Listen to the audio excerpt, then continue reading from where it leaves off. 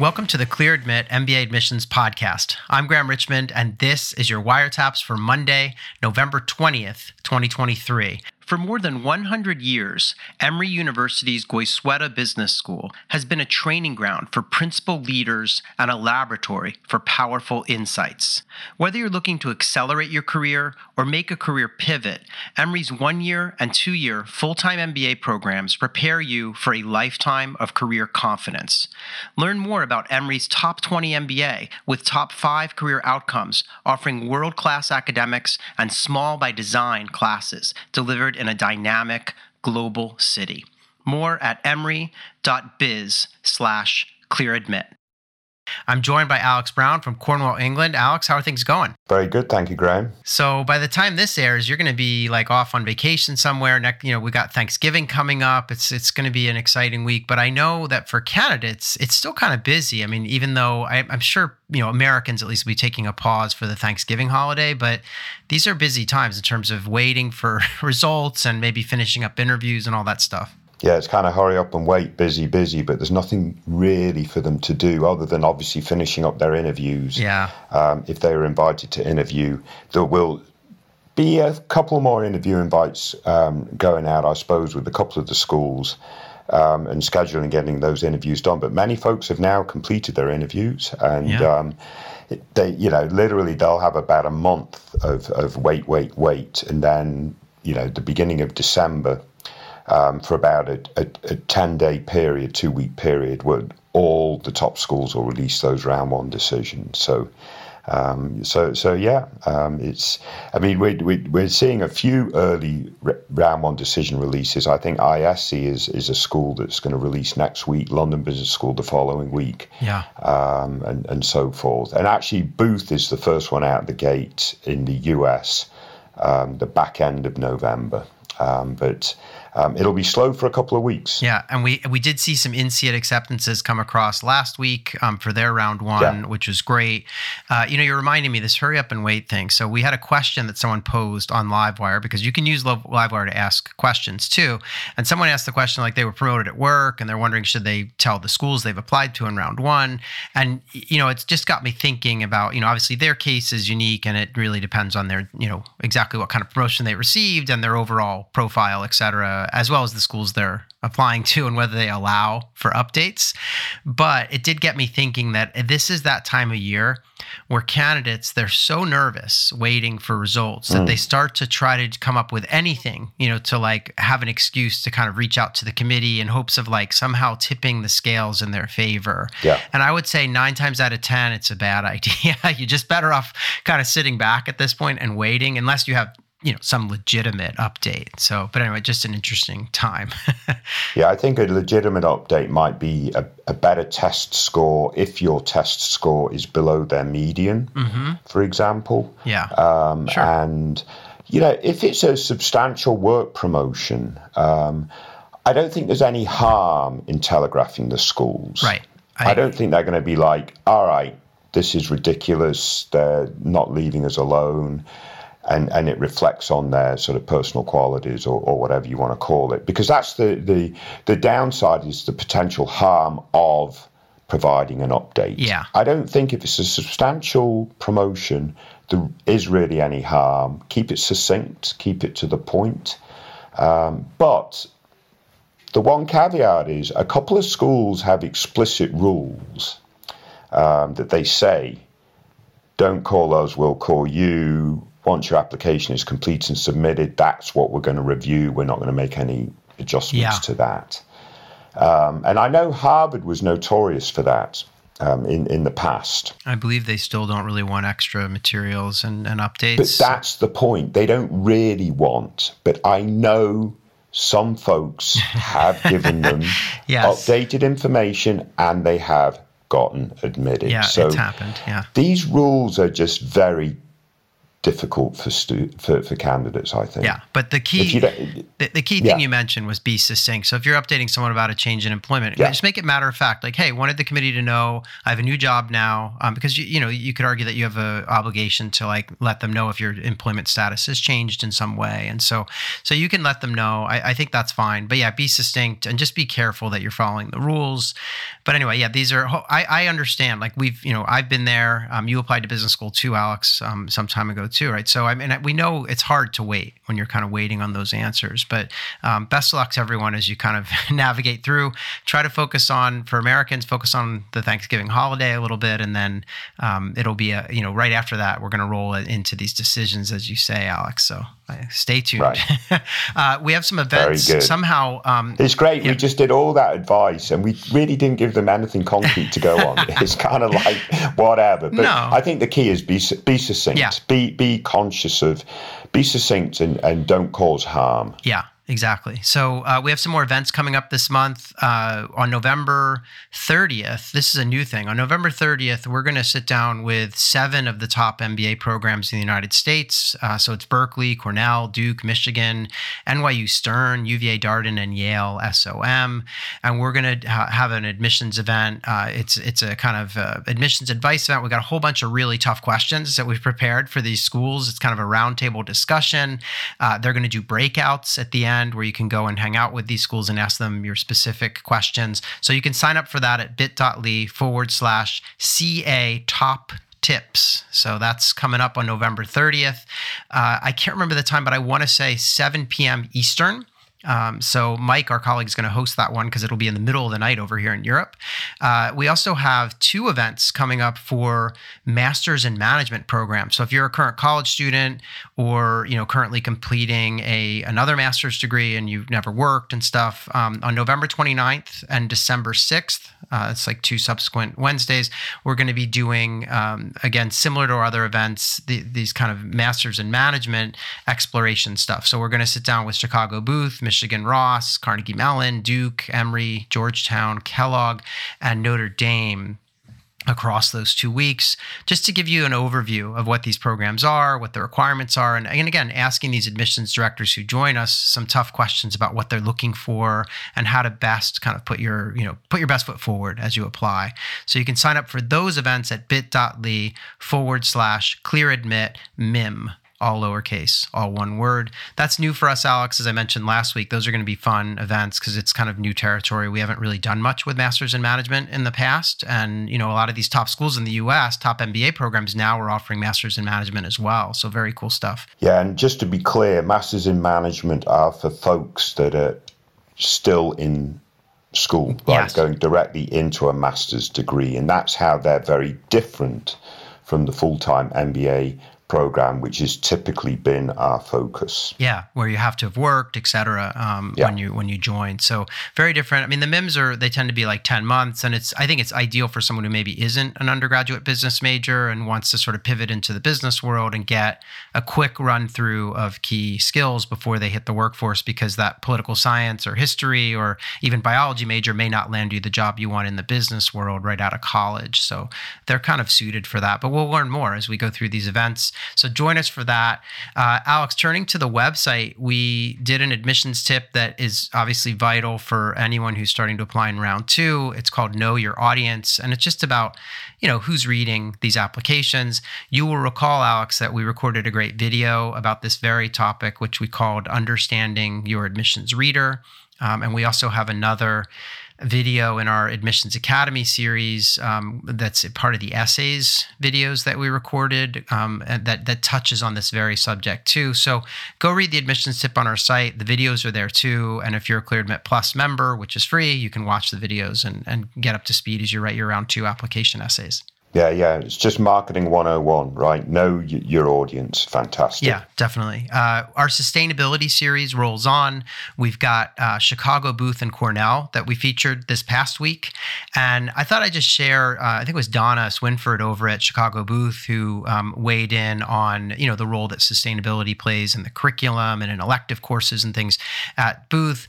And so she shared this note, which I thought was interesting. She said, in fact, we updated our curriculum in 2021 to include society as a management focus. We brought forward an important area of study that builds critical knowledge of the business environment in which firms operate. Society courses encourage students to think about the role of a firm in today's world and to look at the broader business environment from an ethics standpoint. These classes focus on leadership, society, the responsibility of corporations, and ethical implications as an underpinning of capitalism. So that's they obviously did a pretty big overhaul back in 21 that's helped to kind of integrate what we've been calling sustainability. They're kind of calling it society. Right. But yeah, very, very good stuff at Booth. I love that. I'm waiting to see which firm starts boasting about their tax obligation and how much tax they pay each year. Because to me, that's contribution to society, right? Yeah, don't hold your breath, Alex. I'm not holding my breath, but the typical shareholder wealth sort of philosophy of the 80s, 90s, and those or whatever was all about tax avoidance and tax manipulation and whatever. But I think, at the end of the day, you're paying tax, you're contributing to society. As long as the government's spending the money well. Well, but yeah, that's another story. But at the end of the day, we live in a society that requires sort of social systems. Even in the United States, they hate socialism. I get it. But, we got to look after people. Yeah, and we definitely. Look after it through tax contribution. Absolutely. And I mean, look, we work in higher ed. So, I mean, at least I'll speak for myself here, but I'm a big believer in education. Yeah. And I do think that funding school systems is important in any country, right? Yeah. So, and where does that funding come from, Graham? Yeah, taxes. I mean, that's how it's set up. Yep, exactly. That's my point. So Cornell, for the Cornell sustainable kind of piece that we put up on the site, again, connected with them to find out more. And they have this thing that they call, I guess it's the Sustainable Global Enterprise Immersion. So this is an immersion program, they say, that is central to our first-year students' experiences. And the Sustainable Global Immersion Enterprise Immersion has, for nearly 20 years, trained students to engage with sustainability in a strategic manner. Our aim is for students to consider how companies take on challenges in sustainability and create and capture value by tackling these challenges. Students in the immersion undertake live engagements with sponsor companies in sectors ranging from technology, commercialization at startups to Fortune 50 companies. So there's like literally a part of the core, it sounds like, in the first year that requires students to do a lot of stuff with sustainability at Cornell Johnson, which is great. Brilliant. And again, as you know, this is a topic close to my heart. I was reading this morning on the BBC, and the BBC does report on some US news, so it's quite topical.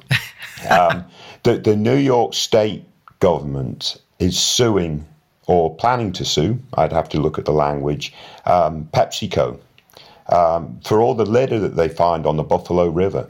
Interesting. 17% of that litter that they've been able to identify to a brand, a PepsiCo product. So what does that say about Pepsi customers? We got to get...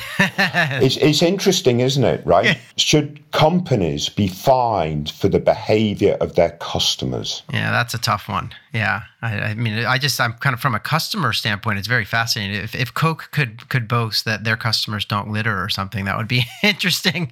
But yeah. Well, the key is Pepsi should get rid of single-use plastic. That would help mitigate the issue, right? Sure. Yeah, exactly. So anyway, so more sustainability pieces to come. In the meantime, we did run a Real Humans piece with students at UNC Keenan Flagler. And, one of the students we caught up with, this guy named Sam, who's a current student there. And so I'll start with the serious stuff. We asked, what's one thing you would have skipped if you could have when you were applying to business school, what aspect of the process? And he says, one part that I wish I could skip is the uncertainty of waiting for acceptance letters. It was a nerve-wracking time, as I couldn't help but wonder if I would be accepted into the programs that I applied for. To cope with this challenging phase, I kept myself busy with various activities and hobbies I enjoyed, whether it was immersing myself in a new project, volunteering at a local organization, or pursuing a new fitness routine. Staying occupied helped to divert my thoughts away from the anxiety of waiting. So I thought that was really topical, given where we are in the round one cycle right now. Yeah, it's absolutely brilliant for Clear Admit, because it keeps people coming back to Livewire to hit the reload button. That's true. But yeah, so their pain is our gain, Graham.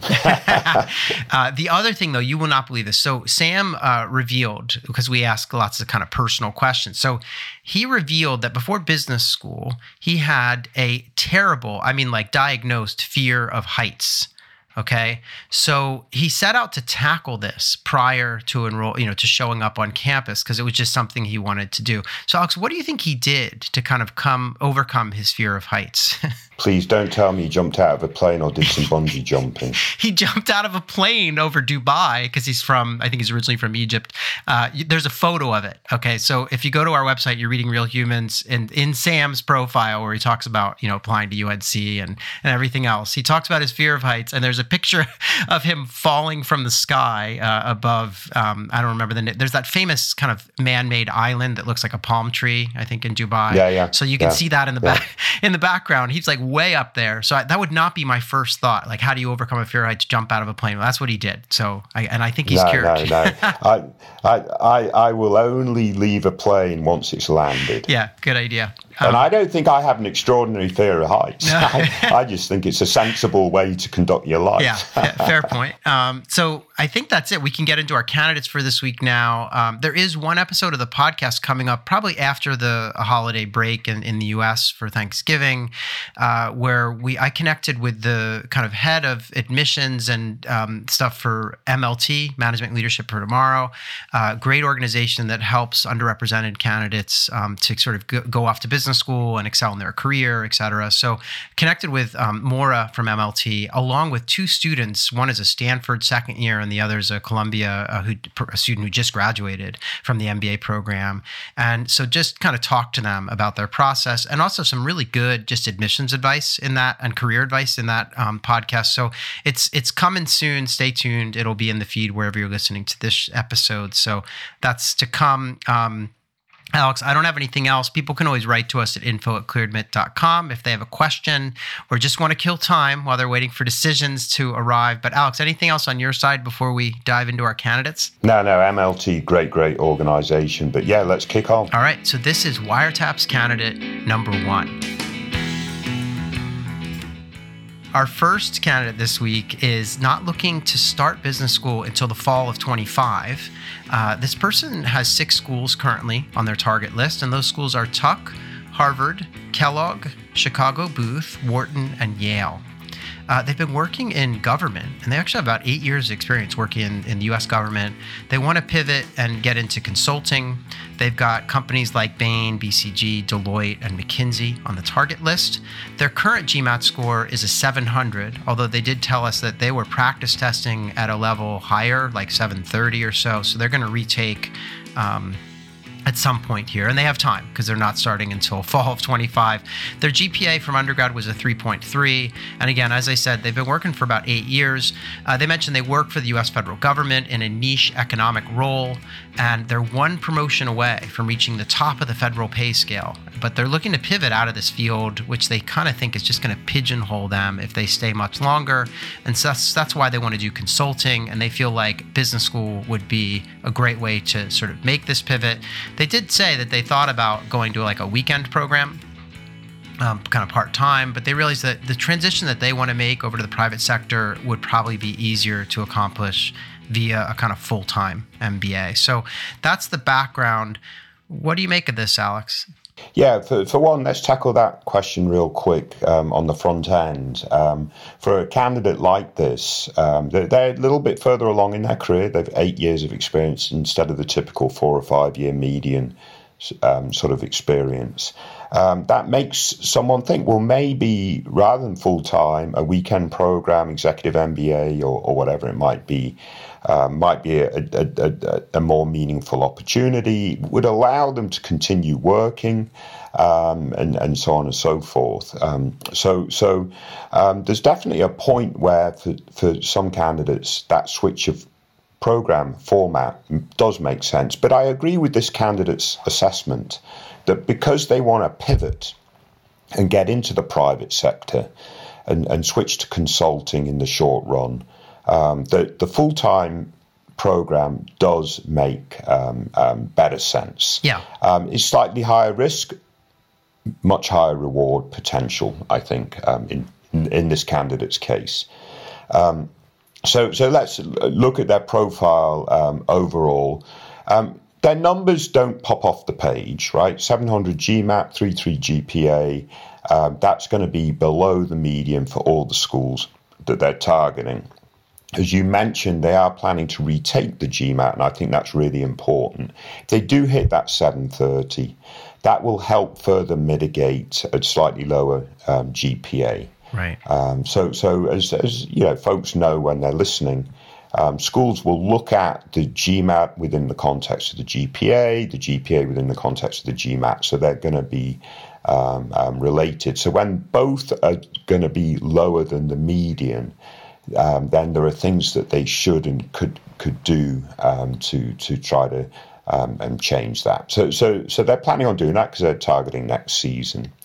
I really do like their professional experience, and they had a follow-on comment, and I'm just going to read directly, Graham, what they said. My agency works with local businesses in high unemployment areas to help create US jobs. I'm looking to focus on entrepreneurship, join the MBA, and transition into consulting to get a broader sort of set of experience, and then plan to return to the agency in a leadership position to better build out sort of public-private partnerships. To me, that really will resonate well with AdCom. Agreed. And when you combine that with the several promotions, which they can hopefully argue as a result of significant impact that they've had, so there's that sort of growth and impact that we always hark upon, is really important. So I really like that side of their profile. I'd like to know maybe a little bit more about their personality and what interests they have completely separate from work. Because everything that they've talked about, even in their sort of additional activities, is work related. Right. So I'd like to know a little bit more about that. But I do think, Graham, if they can up that GMAT, apply early next season, which is their target time, they might have to justify it a little bit in terms of the why now and the fit, being a candidate slightly further along in their career. But I think this is potentially a very strong candidate. I'm just a little queasy on the numbers at this point. Yeah, I tend to agree because they have a pretty fancy list of schools that they're targeting, right? These are all top programs. Yeah. And so getting that test score up will really help. I do think, they're a bit older, but they're non-traditional, so that helps a bit, I think. So I love the goals. I think also the fact that the government work that they've been doing relates to small business and has given them what sounds like a lot of exposure to business, although not Fortune 500 businesses, but small business in the community. I think that'll help too. I think that's a great set of experiences to bring into the classroom. And so I would say, in order for this person to do well and get into these top programs on their list, boost the score.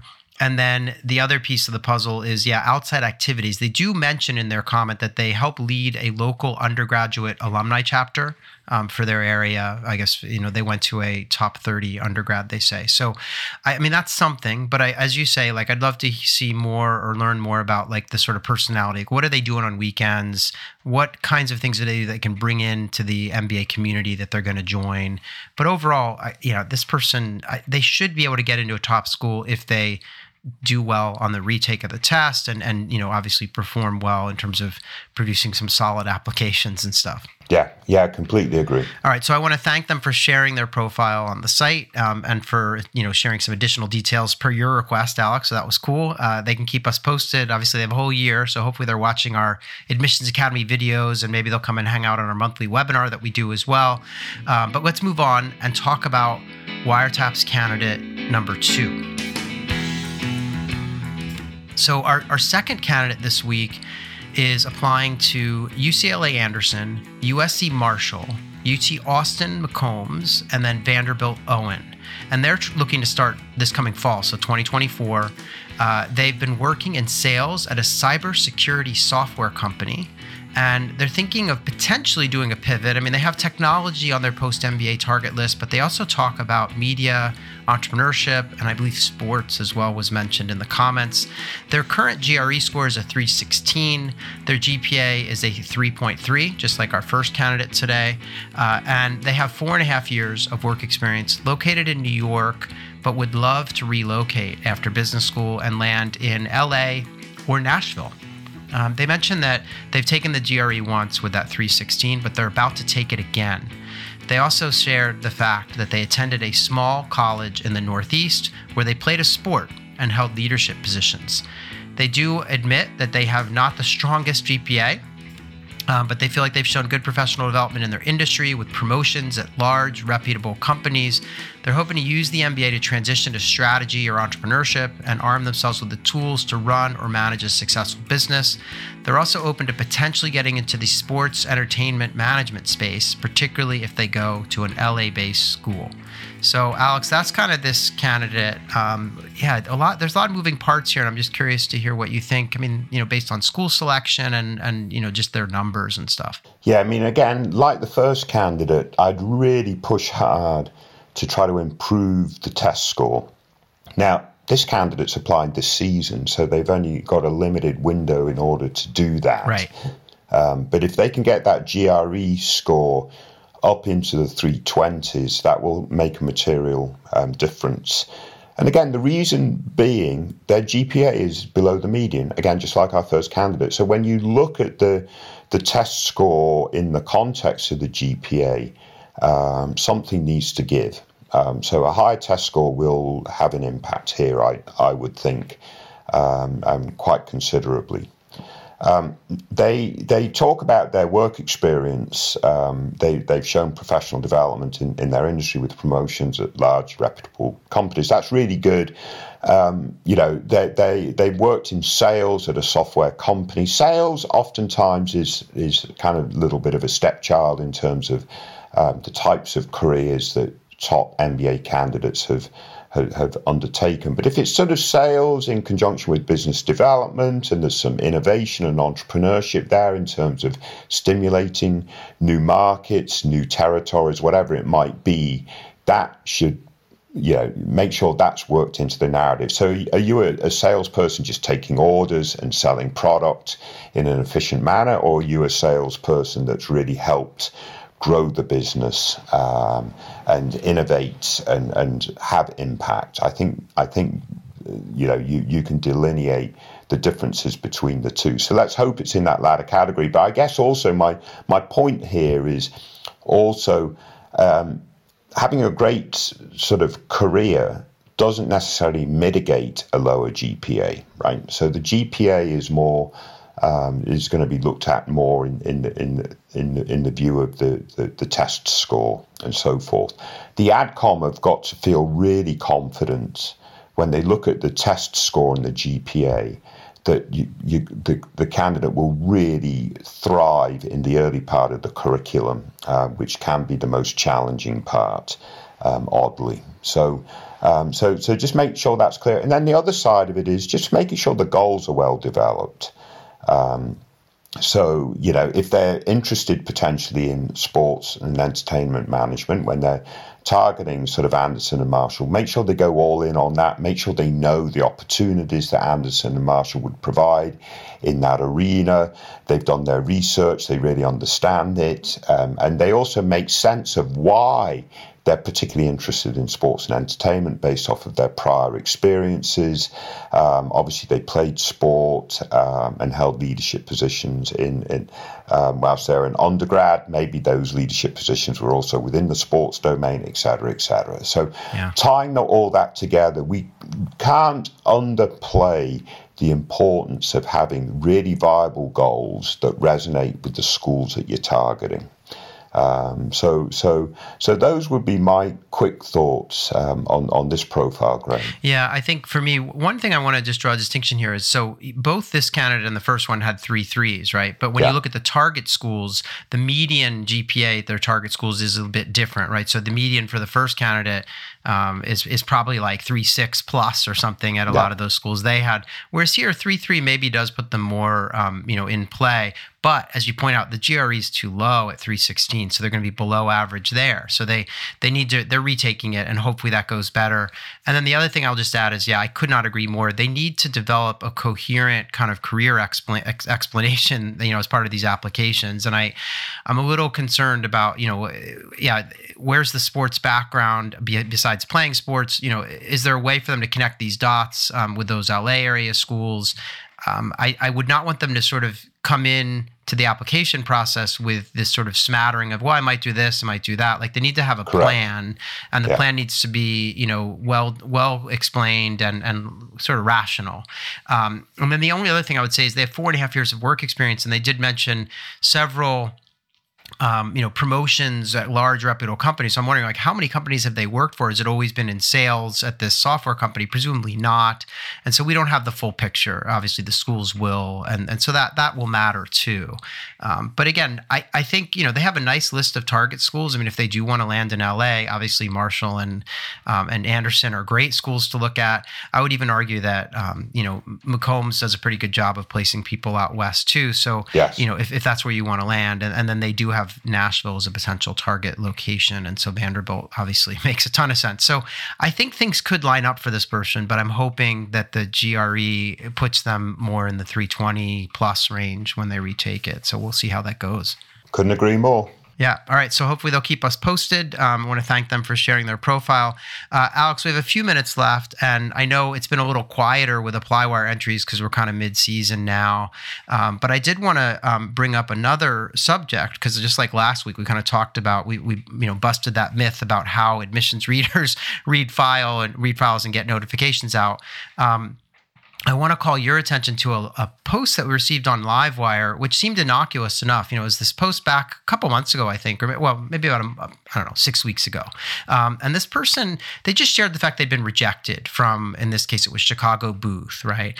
And, they said, I was rejected. I think my must have been my recommenders who didn't like me, or some comment along those lines about how it was definitely the letters of recommendation. And when I looked at their Livewire entry, I saw that they had a 3.05 GPA, and they had a decent, obviously, GMAT score. But that jumped out at me, and I thought, wow, this person's sitting there thinking, the reason I didn't get in is because of my letter of recommendation, which they have no idea of really knowing, when staring right in the face to me, looking at it from the outside, is this GPA that's 3.05, way below the average at Booth, which is 3.6.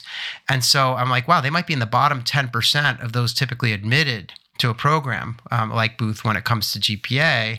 And, I just wondered, like, what steps had they taken to address that? And so, had they taken business fundamentals or MBA math and so I just, couldn't help it. It got me thinking about this sort of idea of self-diagnosing a rejection from a school. So I don't know if you have any thoughts on that, but it's an interesting thing. When you don't get in, you kind of are left wondering what happened. I mean, blaming your recommenders is quite an easy thing to do, right? Because you don't know what. Well, hopefully, you shouldn't know exactly what your recommenders have said. Mm-hmm. So it's not my fault; it's their fault, sort of idea.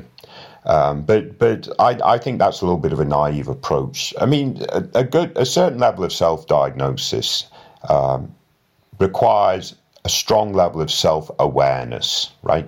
Really understanding who you are, your qualities, your strengths, and your weaknesses. We all have weaknesses, right? And identifying them and so forth. And then sort of trying to really figure out, all right, where are the weak parts of my overall profile? And once identified, what possibly can I do to strengthen them? I mean, for this candidate, maybe as they readjust their strategy for round 2, right? So I mean, I think you can do a certain level of self-diagnosis, but you could also, try to get feedback from friends, from colleagues, and so on and so forth, to really push for where the holes might be, and so forth. Obviously, plenty of candidates will be working with admissions consultants to help them through this process. But one thing that I think admissions consultants, the service that they provide, is just a second person to review everything, to brainstorm with you, and to push ideas. So if you can find that person, even outside of the admissions consulting sort of, paid process, and finding that person can be very valuable. Yeah, the other thing I would say is, this person could also, or anyone in this kind of a situation, could put up an ApplyWire entry with their stats and background and indicate, I applied to these schools in round 1. I'm thinking of these schools for round 2, but I didn't get in round 1 and I want feedback, right? So, and we can sometimes provide some of that. Obviously, we don't have the application, so it's a little bit harder. But in this instance, my first thought was, wow, that's a low GPA. And then I also was like, but, the GMAT's really high. And so I was a little suspicious as to why they didn't even get an interview. Because sometimes a school, especially a school like Booth, where they're interviewing a decent chunk of candidates, they would bring the person in, at least talk to them. And so I couldn't help but think there might have been a misstep in their application strategy or positioning. I mean, it's possible that the letters of recommendation weren't as good as they could have been. I mean, it's possible, but that's often an easy scapegoat, as you said earlier. So in any event, it just seeing that post, and the person just put it up sort of matter of factly, like, oh, I didn't get into Booth. It's definitely because of my letter of recommendation or whatever. And I was like, not so sure about that. So I wanted to kind of call attention to it since we had a couple extra minutes today. Alex, thanks as always for picking out some great candidates to discuss. And we'll do it all next week. I know you're not celebrating Thanksgiving, but I know you're going to get off on a little bit of a break. So enjoy that. And we'll record another episode ASAP.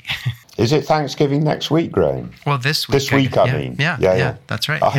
That wasn't even on my radar, right? Because I'm taking a week off going to London. But mate, I will celebrate Thanksgiving. I spent 27, nearly 28 years over there. So that was actually my favorite holiday because there's no expectation of buying gifts and then thanking for gifts and whatever. It's simply a day of eating loads of great food.